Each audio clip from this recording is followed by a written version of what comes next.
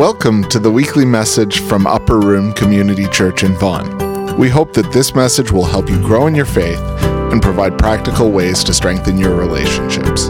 For more information, visit us at upperroom.ca. And I'll be reading the scripture today from Ephesians 5, verses 21 to 33. Submit to one another out of reverence for Christ. Wives, submit yourselves to your own husbands as you do to the Lord. For the husband is the head of the wife, as Christ is the head of the church, his body, of which he is the Savior. Now, as the church submits to Christ, so wives should submit to their husbands in everything. Husbands, love your wives, just as Christ loved the church and gave himself up for her, to make her holy, cleansing her by the washing with water through the word, and to present her to himself as a radiant church, without stain or wrinkle or any other blemish, but holy and blameless. In the same way, husbands ought to love their wives as their own bodies. He who loves his wife loves himself.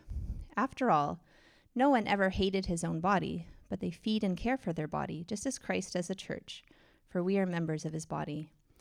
For this reason, a man will leave his father and mother and be united to his wife, and the two will become one flesh.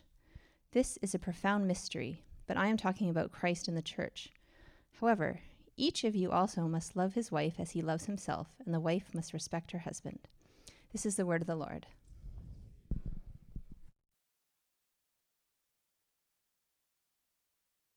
Hey everyone, how are we? Good. My name is Dave, a different Dave than the one going to Tajikistan, but I'm still Dave, and I have the joy of serving as one of the pastors here. So if we haven't had a chance to meet yet, I hope we do. Actually, I would love to meet you after the service. If you want to come and join over there by that welcome to Upper Room table, that would be really great. If you were here on time this morning at 9:45 at the beginning of the service, you would have not only had the opportunity to receive a cup of coffee, but you would have also possibly heard Curtis singing this song, Thinking Out Loud by Ed Sheeran. Were any of you here for that? Yeah, I was like falling in love all over again just as I was hearing it being sung. Not with him, with my wife. And this is probably a familiar song. If you weren't here, we've got it up on the screen, some of the lyrics, because I mean, like, look at the lyrics of this song, right? Darling, I'm going to be loving you until we're 70. And even when we're 70 years old, I'm going to be falling for you just the same as when I was 23 years old. And yeah, people fall in love in mysterious ways. There's all different things. But I just want to tell you, did you know you could preach a song, by the way? I just want to tell you that I'm going to be falling in love with you every single day. Right? Come on. There's a reason why. There's a reason why this song has had over 500 million streams on Spotify alone. And since it was released in 2016, it's been the #1 first dance song. Okay, there's a reason for that, right? So if you're a songwriter, niche market, right there. And then later on he says, and I think this is great too, he says, when my hair's all gone and my memory fades and the crowds don't remember my name, when my hands don't play the strings the same way, I know I will still love you the same. Right? So why? What is it with songs like this and other ones that we just love? What is the deal? I think it's because it's talking about this idea of love, of true love, and we love love. We love true love. We love the idea of it, and I think part of the reason we're so enamored with it is because it's so mysterious. Not like Ed Sheeran says mysterious ways, that's true. But the idea, like the question, like, is it actually possible to love somebody like this?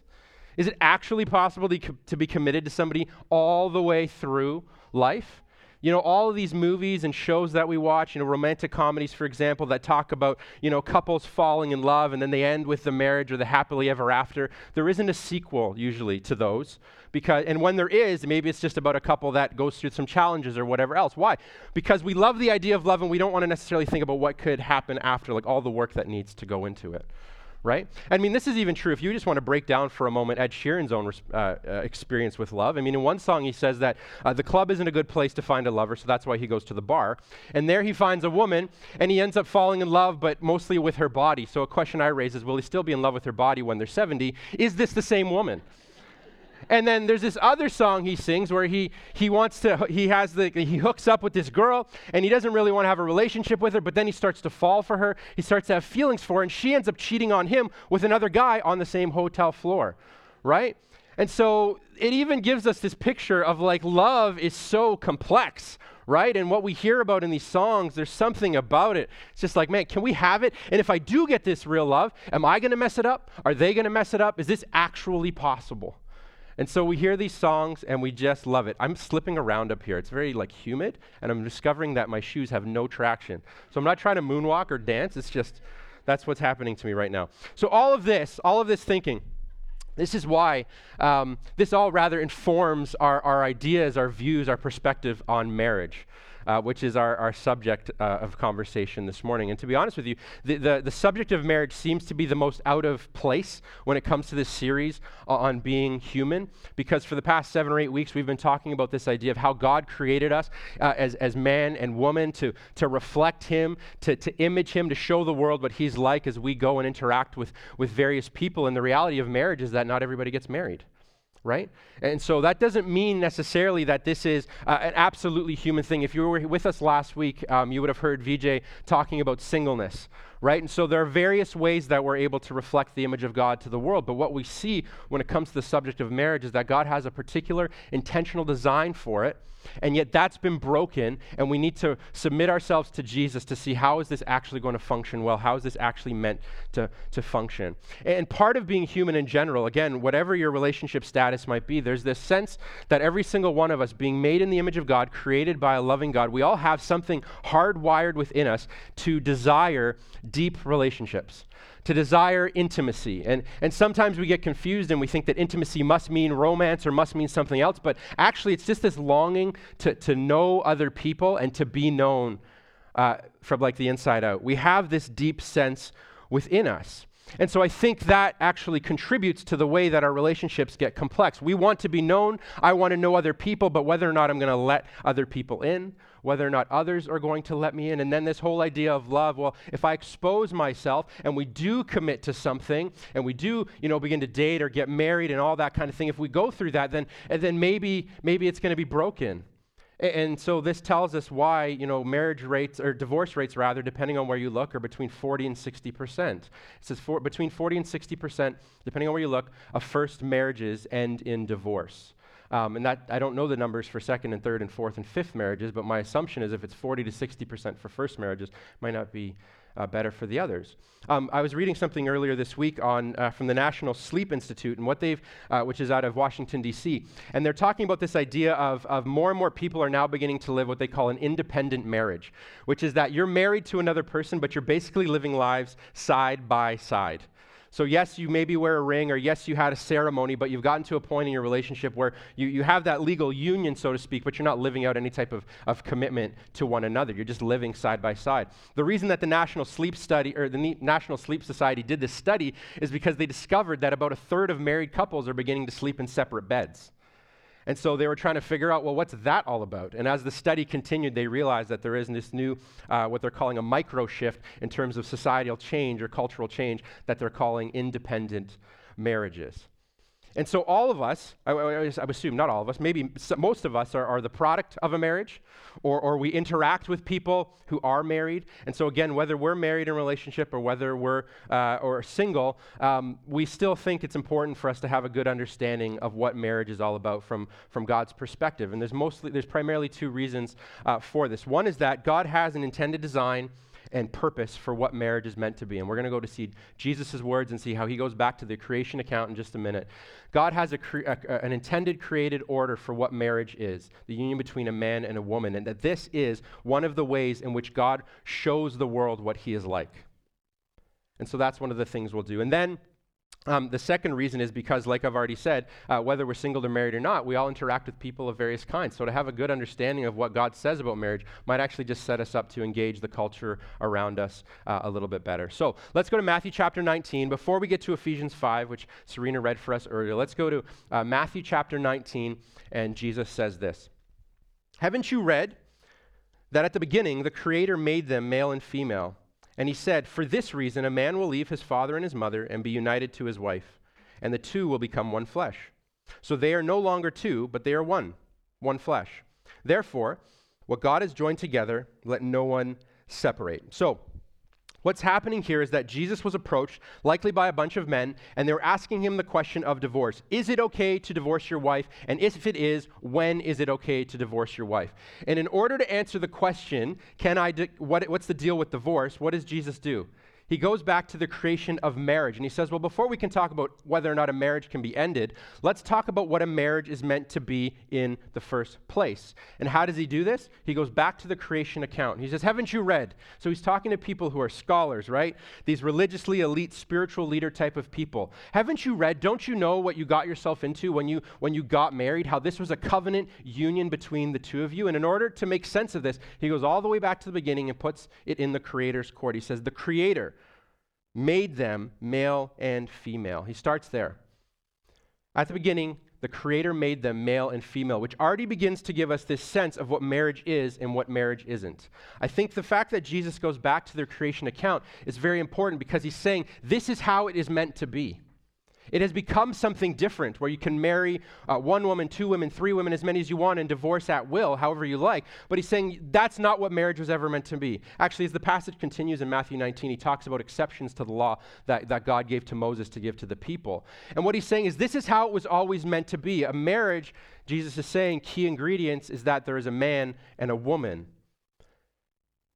Then he continues in the next verse, and he says, it's for this reason a man will leave his father and his mother to be united to his wife. For this reason. The reason is attaching it to the created order. For this reason. This is why a marriage happens, or this is where a marriage comes from. For this reason, that the Creator made them male and female, the two of them are brought together. And then we get this whole idea, and we've actually covered this over the past couple of weeks as we talk about maleness and femaleness and all of these kinds of things. So you may need to go back and revisit parts of the story. But these two distinct people are brought together. These two distinct genders are brought together, and it's in that, as they are brought together by God, that they experience the marriage union.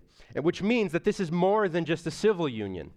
This is actually a God-ordained union, which is why Jesus says, and perhaps you've heard at many of the marriage ceremonies you've been to, therefore, what God has brought together, let no man or let no person separate, right? Because we're talking about God's distinct presence and intentional purpose in what a true marriage is meant to be.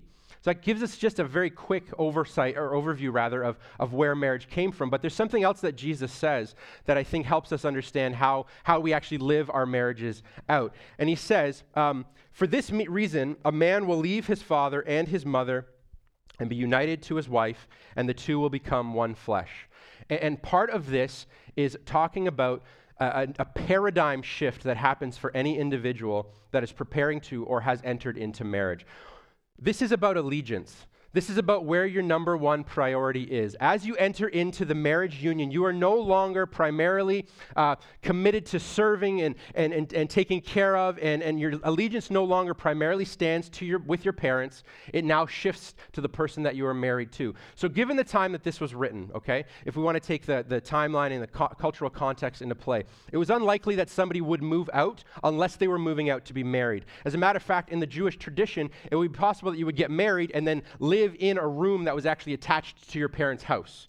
But what he's saying is this is why you leave, and perhaps you've heard other translations of Scripture that say leave your wife or leave your mother and your father and cleave, which is this idea of cling, hang on to. Is you're no longer holding on primarily to your parents. You are now holding on primarily to your spouse. It's about allegiance. There's a paradigm shift. Now, if we fast forward to today, the reality is many people don't live at home before they're married, if they're going to be married. So we have all sorts of reasons for moving away, whether it be for school, whether it be for a job, whatever it might be. And I would say that if that's the situation we find ourselves in, then maybe there's a shift of living on our own where our allegiance is primarily to ourselves. Right? I'm going to make my own money. I'm going to take care of myself. I'm going to pay my own bills. I'm going to fill my own fridge. I'm going to do whatever. It's all on me. And yet the same thing is true. This is why when two people get married, they are brought together and their allegiance shifts. You are now the most important person to me. I am committed to you in all things, the spouse says to the spouse. Again, this doesn't mean that your parents are no longer important, right? It just means that you have a different way of interacting with them.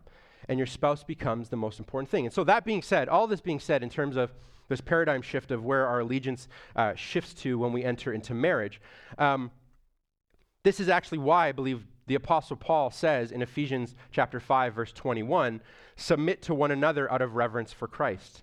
Because what he's getting at here is this idea that every single person who is a follower of Jesus, no matter what your relationship status is, your number one commitment, your number one priority, your number one allegiance is to Jesus. And so you submit to one another out of your reverence for Christ. So let's do a little bit of homework here to understand what's going on, because there's 5 chapters and 20 verses that show up in the letter to the Ephesians before he says this. And this verse functions in many ways as a hinge from the first part of the book to the second part of the application that the Apostle Paul lays out. So the Apostle Paul is this a tremendous player, key player in the beginnings of the early church. Radical conversion story where God just absolutely changes him completely, and he goes about preaching and teaching, and he plants and starts up all these churches. One of them happens to be a church in a place called Ephesus, and he's writing them a letter to remind them of the things of God, to remind them of the salvation that they've received. And he spends 5 chapters starting by saying, don't forget that your forgiveness, your salvation, your spiritual life is not about anything you've ever done. It's the gift of God that he has made available to you. And so he says in chapter 2, it is by grace that you have been saved by faith, not as the result of works, so that no one may boast. And the idea behind that is he's saying you can't walk around being a spiritually pompous person that doesn't exist, because if you are a spiritual person, it implies that you have spiritual life, and the only way you got that spiritual life is because God made it possible for you to be raised to life. And if it was your own idea, you would absolutely boast about it. You would absolutely talk proudly about it. And here's the thing, some of us who are saved do think we're better than other people spiritually. And we do boast about how holier than thou we might feel. And we're just completely missing the point, if that's what it is, because Paul is saying that this is a gift. And so he begins to work out that there is a radical transformation that happens in our life. The grace and the mercy of God absolutely transforms us. It saves us. We're resurrected from spiritual death. We're now living spiritual life for real. And everything about how we live changes. And it's because of what Jesus has done that we have reverence for him. Reverence is this idea of honor, this idea of submission, this idea of worship, this idea of priority. So we revere him. We have reverence for him. And the verse that we read is submit to one another out of reverence for Christ. And again, remember how I said that this is a hinging verse? So the first 5 chapters, he's saying, because of what Jesus has done for you, serve others, submit others, don't abuse your authority, be a servant to all people, be humble before them because of what he's done for you. As you interact with all sorts of people, this affects your relationship with God. This affects your relationship with other believers. This affects your relationships with people who aren't followers of Jesus yet. And then the hinge, submit to one another, therefore, out of reverence for Christ, it hinges, and he begins to apply it to marriage, and then family, and then to our work ethic.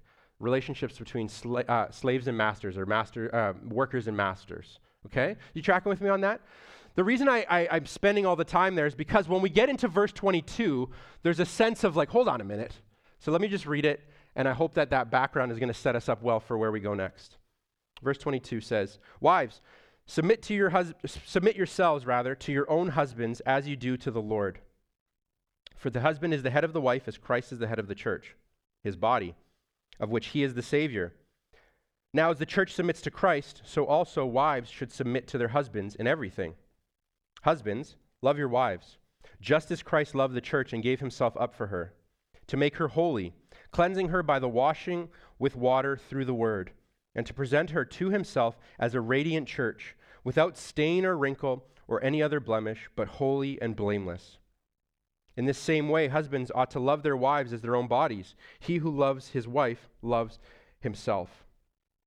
So what we see from these verses is that marriage is a relationship of sacrifice and endless commitment between a man and a woman who say, I'm giving up everything to be united to you. My allegiance is now to you. Everything I do in all of my life is going to be for your improvement, for your embetterment. And that means in order for me to do this, I'm going to have to surrender myself to you. I'm going to have to submit to you and serve you first. You are the number one priority. And all of this is rooted in the way that we've seen Jesus interact with us, the way that he has been a servant leader before us. That is what absolutely fuels, that is the catalyst for how we interact in our marriages. And so our marriages are to be rooted and strengthened by and fueled by and founded upon that I am such a broken person and I'm going to have a difficult time serving my spouse. But I know that Jesus did that for me, and he supernaturally is helping me do this, what he's asking me to do for my spouse. And so one thing that happens with this passage is that it gets primarily used to talk about the roles, or the role dynamic between men and women, husbands and wives. And so I understand that perhaps some of us have had an exposure to this part of Scripture where it's been primarily focused on wives submit to your husbands, as if there's no other part of this passage, or there's no other part of this letter. But what I've been trying to do, and I hope you're catching it so far, is that it's not what it's about, because this isn't about the roles. This is primarily about the relationships. And unfortunately, messages get taught that say that this is an excuse for husbands to live however they want, and wives, you have no choice. If you're going to honor God, then you submit to your husband in every single way and let him get away with anything he wants. And I don't see that. And I kind of got to go back and forth a little bit, the wives and the husbands and our relationship with God and all that kind of thing. But we see it all playing together, that it's not wives that you're supposed to submit to your husbands in every single thing and let him get away with anything he wants. I've heard stories of how this was the verse that was used to tell women that they shouldn't seek counsel or get away from their abusive spouse. And when I look at that, I just say that is absolutely an abuse of power, an absolutely abuse of leadership, an absolute abuse of what the relationship is. Because if I'm primarily, as a husband, to be submitted to and serving sacrificially my wife, then how could I ever want to treat her in an aggressive way? And so I understand that could be what you've heard or how you've interpreted this, but I actually see this as a further explanation of understanding what the gospel of Jesus is. Our marriage in general, has been created to be a reflection of what? The love of Jesus Christ that he has for his people. Now, I'm not going to try and skirt around this verse in Ephesians chapter 23, or 5 verse 23, which says, the husband is the head of the wife, as Christ is the head of the church, his body, which he is Savior. The passage seems to imply that there is a sense of leadership that the husband is to have in the relationship and in the household if there are kids and beyond that. But the question this begs for me is, well, what does that look like? What is that type of leadership? What is that kind of headship, seeing as that's the word that gets used here, depending on the English translation? I would say that all of this, again, is a part of the same story of the leadership of Jesus. And if we're supposed to submit to one another out of our reverence for Jesus, then that begs the question, why do I have reverence for Jesus? Why do I honor Jesus? And when we look at the character of Jesus, when we see the things that he's done as we go to the Gospels, the eyewitness accounts of how Jesus interacted with people in Matthew, Mark, Luke, and John, the first 4 books of the New Testament, as we go and see how he did that, what we see is that he is never trying to take the place of honor. He's always trying to give it to somebody who is least deserving of it, seemingly least deserving of it. And as a matter of fact, there's many times in his life, but one in particular, just before he's betrayed and then arrested, put on trial, and crucified, he's having a final meal with his best friends, the disciples, and he knows what's about to happen to him. And this could have been the one time where he says, like, fellas, I've been serving like crazy for the last 3 years. I am exhausted, and what I'm about to endure will be the most complex and difficult and trying time in my entire ministry on earth. I'm going to take it easy tonight. But what does he do? These men come in all nasty, and he takes off his outer garment, wraps it around his feet, gets down on his knees, and begins to wash and bathe their feet. A symbol of his love, servant love for them. But culturally, this picture of there is no way that the one who claims to be the teacher and the master would ever find themselves in the position of washing feet. And so all of this absolutely demonstrated the sacrificial love of God, what? In Jesus' death on the cross, where he comes to the end of his life and he gives himself completely for all people, serving all of them, putting himself in their place. Another way of saying it, submitting himself, surrendering himself, serving other people. So when we see this analogy that the Apostle Paul is making as he talks about wives submit to your husbands and husbands serve your wives, he's like the church Christians submit to Jesus and how Jesus leads the church. What he's doing here is he's saying that this is all sacrifice all over the place. That the whole beginning of the church, Christianity at large, was founded upon the leader giving himself up completely for those he is leading. And that's the picture that we get when we look here. And so what this gives us, I think, is a real tangible way of interacting with our spouses. It also gives us a real tangible way of honoring and worshiping God. Because wives, the idea here is that as you submit to your husband, this is done as an act of worship to God in heaven. And so some practical things. I'm not the best wife, definitely not the best husband, but some questions I would raise to perhaps just think through in terms of how does this play out. So how do you talk about your husband, or how do you speak about your husband when he's not around? You're with other people, friends, your mother, your whoever, and how are you talking about your husband? Are you concerned about building up his reputation and making him shine, and not like worshiping him, but talking about how he's doing what he can to be the best husband he can? Or is it like, I cannot believe this guy again? I'm just assuming this is what some wives may say or think from time to time, right? I don't know where I've heard that before. It's vaguely familiar, like this morning, I think. Anyways, and so it's just asking the question, how do we think about our husbands? Because the responsibility of Christians, right, as we're away from the church, as we're out and about in our daily lives, is we speak highly of Jesus. And it's the same interaction. It's the same type of relationship that plays out. So how do we talk about it? Do you love your husbands in light of the man he is, or in light of the man that you want him to be? And I'm not saying that you just accept him for as he is, because in this submission, there's this service. We all want to see the improvement and the betterment of each other in our relationships. But Sandra and I, a couple of years ago, we did like this couples marriage counseling. It was like based on a book, 5 Days to a Better Marriage. What a joke. 5 days to a better nothing, really. And one of the things that we talked about there, that happened to be a period in our marriage where evidently I was not driving up to standard of what Sandra would like. And so we were talking about how this is a constant state of conflict for us. And it was a real state of conflict for us, because I drove and she would say things about how I was driving, and I would just, whatever, let me drive kind of thing. And some of the advice that we got was, or some of the advice that Sandra got was actually from one of the people facilitating this was, well, there are certain things that just aren't going to change. And you're going to need to submit to him in this. And I remember sitting there going, what terrible advice is that? If you're not expecting me to listen to my wife, to submit to my wife, to change my behavior in a way that clearly is a legitimate place of, whatever the word is for this symbol, what's the word I'm looking for? Conflict, tension, then man, I'm going to be able to get away with a whole bunch of other stuff. And if the advice is to my wife that, what she needs to do is maybe just get in the driver's seat from the very beginning, actually. But okay, what am I going on about here? In light of the person that he is, or in light of the person that you want him to be. And so again, you don't let him get away with anything, but do you see him, like again, another question is, women, is it always about the things that he hasn't done, or is there any attention given to what he has done?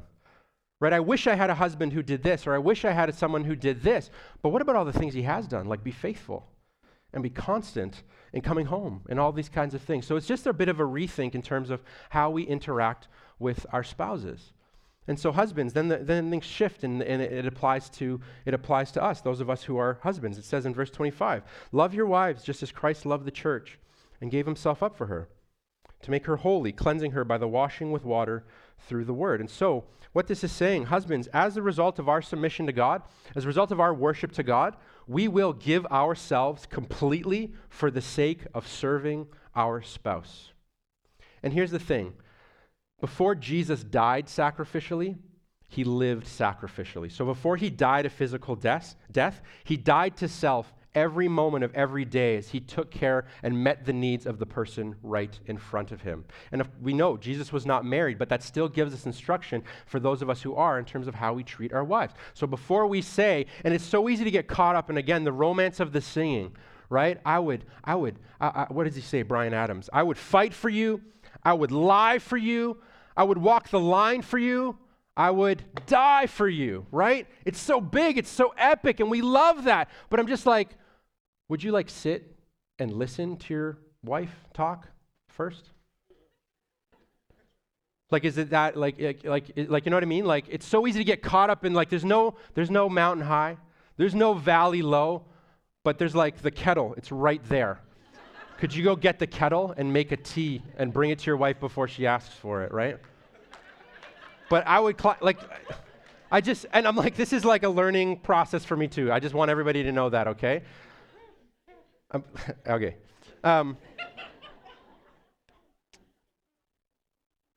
And so I think that, this goes hand in hand with the questions that I asked the wives to consider.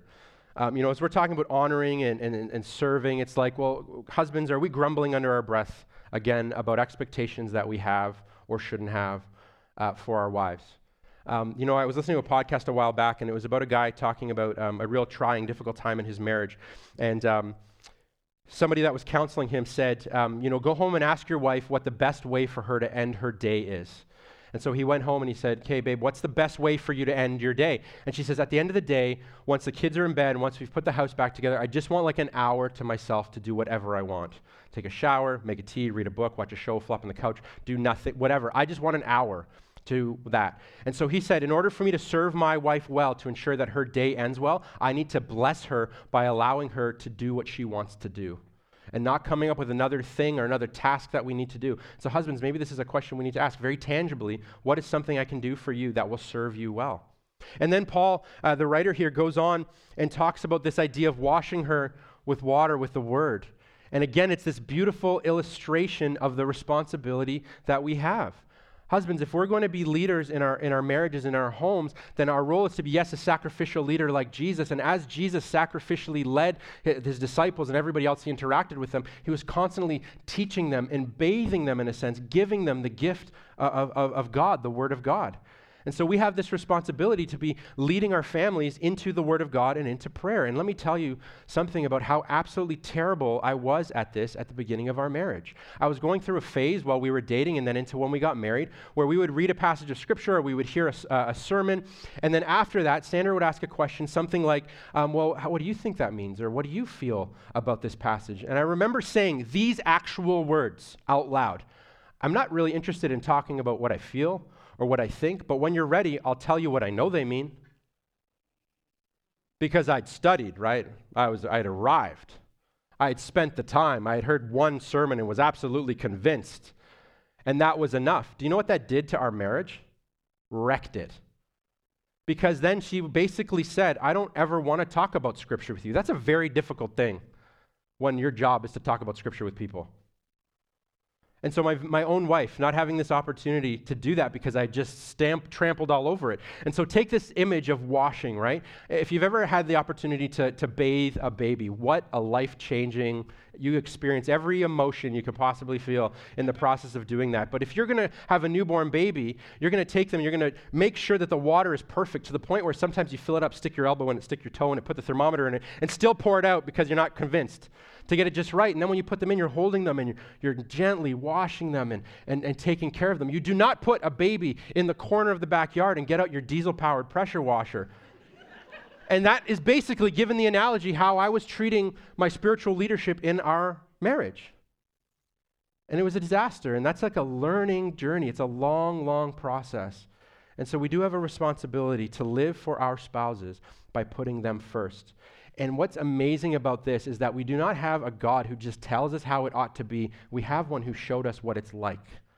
And for singles and for married people, whatever your circumstance is, the beauty of this is that Jesus, a single man, shows us how to interact with all people, and it absolutely plays out in our interactions with others, with other believers, with non-Christians, with the person we're married to, with our children, with our parents, with everyone else. There's something in there for all of us. And as we sacrificially give ourselves for the service of our spouse, for submitting ourselves and putting them first, what we become is a picture of God. We get to reflect to the world a picture of what God's character is like. To the point where as we do this, when we're talking with other people and we're not holding grudges against our spouses, when we are talking highly of them, when we are encouraging them and building them up, being their biggest cheerleader, when we are making sure that we're not being a hindrance to what their dreams and their hopes and their goals are, when we do that, other people are going to look at us and they're going to say, why is your marriage like that? I've never seen a marriage like that. And we get to say, you know what? Our marriage is like this because we've never seen a God like this anywhere else. And He's making us to be like Him, and we're able to reflect this to the world as we go. And so we have this beautiful opportunity to be a picture of God in our marriages. And to just illustrate this a little bit more, we're going to go to a video from Bethany and Kinson, a couple in our church, and they're just going to talk a little bit about their experience in their marriage and what they've learned along the way, and then I'll come back with some concluding remarks.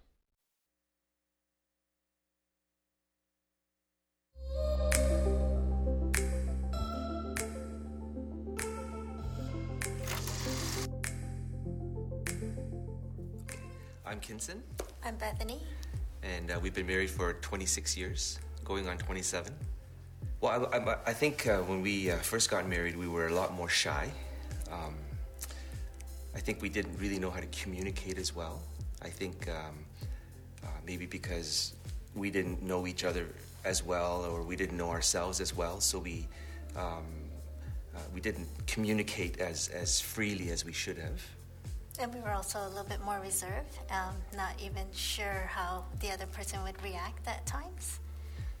So, as now that we know each other better, we're pretty free and open, and just learning more about each other and understanding how the other person would react. I think a lot of it is just getting to know each other, understanding where each other's coming from. I think a lot of times I found and it's also learning about myself too, and learning about what kind of struggles, that unresolved issues that we might have had. And so sometimes I find myself reacting to Bethany when in fact she's just triggering something that's deeper inside of myself, and I needed to take time to reflect, to process what's going on, and that takes time to understand that. And we spent a lot of time talking, over coffee, over breakfast. There was a period where after we dropped the kids off in school, we would go to McDonald's every morning for breakfast, and that would be our alone time. That would be our time where we were able to just to talk and what's going on in your life, and hear each other out. And for myself, I found that having grown up as being the youngest in the family, I was used to having things my way and also being cared for. So I found that for a lot of situations, if I had to choose things, or if there was a situation where I got to pick something, I would try to find the best, because being the youngest growing up, it was already gone. So I had to kind of learn to fend for myself. And he being the oldest was trying to figure out what's going on here. Why is she leaving all the bad stuff for me? So it was just learning where I was coming from my own family's background as well. So just learning to be more selfless and thinking about the other person. We didn't really have a lot of mentors.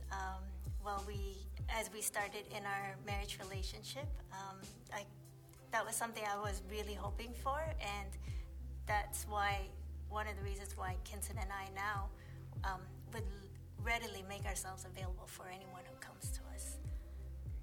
Well, one of the things I learned through my marriage is very often I feel like we don't understand marriage until we really understand the love that Jesus had for his church, his bride. And when you recognize that Jesus gave his life up for the church to sacrifice and to make her holy, that's the kind of love that you really begin to understand and appreciate in a marriage context. And there's so many times that I feel like I can do so much better in terms of my love for Bethany, how I can make her holy, or how I can just improve her character, or just to shape her character. I wish I can do more, and that's something that I'm learning as we go on. Yes, through marriage, God has shown me, he's helped me to understand or to appreciate his unconditional love for me, forgiveness, patience, and most of all, grace. If not for that tangible feeling from a husband who loves me the way he does, I don't think I would really have that deeper knowledge or feeling, or even that awareness of God's goodness and his blessing for me.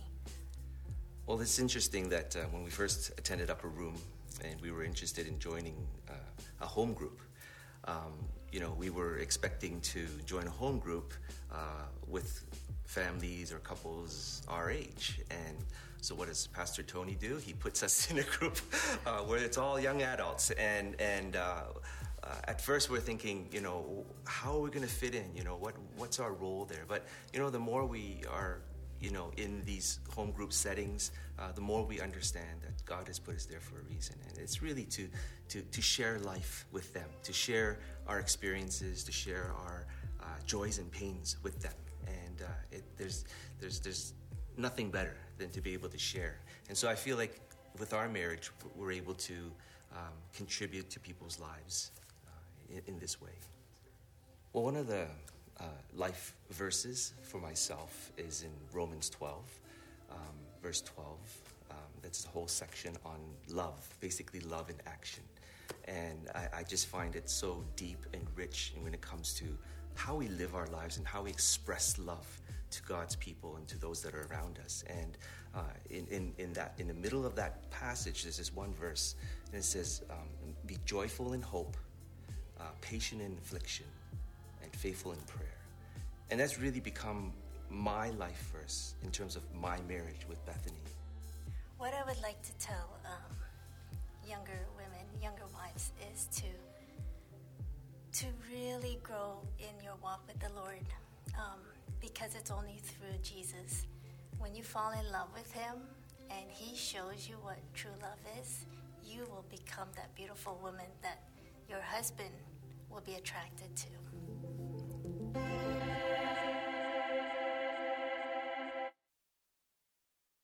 So, to sum all of this up, you can't fully love your spouse until you've begun to fully love Jesus.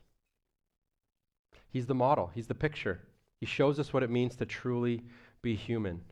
No matter what our relationship status might be, he's the one who shows us. And God has created us and given us purpose, and he's given us the gift of being able to image, reflect, show the world what he's like. And so as we submit to him, we submit to others, and we get to show the world a picture of what he's like. I want to give you a little homework to do. If you're a married couple, or in the process, maybe you're engaged or talking about marriage or wherever you're at. So I'm very, we want to ask you to write your vows for one another. And so one of the things we wanted to do is go to Scripture and see, what is it that God says to us, and how can that actually be a model for our rewriting of these vows. Now, I'm not like a super hallmarky kind of guy, so I'm really hesitant to say these are God's vows to us. I'm not going to do that, but what I am going to say is that these are some of the truths that I've pulled out, some of the themes I've been able to see in Scripture that might be helpful as we think of this idea that our relationship with God and his relationship to us influence the way that we connect to others. And so it's like God says to us, "My love for you will never run out, and I will remind you of this in multiple ways every single day." I saw a cardinal this morning, and again, I'm not super hallmarky. Maybe I am, I don't know. Maybe I'm just becoming something new. I saw a cardinal flying this morning, and I was like, man, it's so beautiful how in this kind of gray, hazy morning, there's this picture of color that floats around. And then it got me thinking about, well, like his eyes on the sparrow. It's probably on the cardinal. It's a reminder of his love and how he takes care of us. He shows us that every day. I'm committed to transforming you, right? So surrender yourself to me, submit yourself to me, give yourself to me, and I'm not going to take advantage of you. I have hopes and dreams. It's like God is saying to us. You're forgiven for all that you've done wrong against me and everything you will do. Imagine our marriages looked like that, where you're already forgiven about for the sins that you'll commit against me. I'm not going to hold a grudge with you. We're committed to each other, and we're going to work through this, and I love you. I will always have time for you. And the amazing thing about God, the creator and sustainer of the universe, is even right now, he has time for every one of us.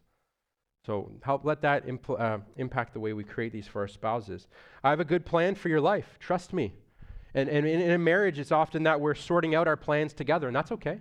In the mutual love and submission, we're trying to figure out how do these two people who've become one go forward, and we see that God actually has a plan for us. And I'm never going to walk away from you, so walk with me. I'm committed to you, so be committed to me, God says. And so one thing with vows, I went looking for our wedding vows. I could not find them. There was no file in the computer. Even the pastor who married us didn't have a record. They were there, I'm pretty sure, that we gave vows to each other.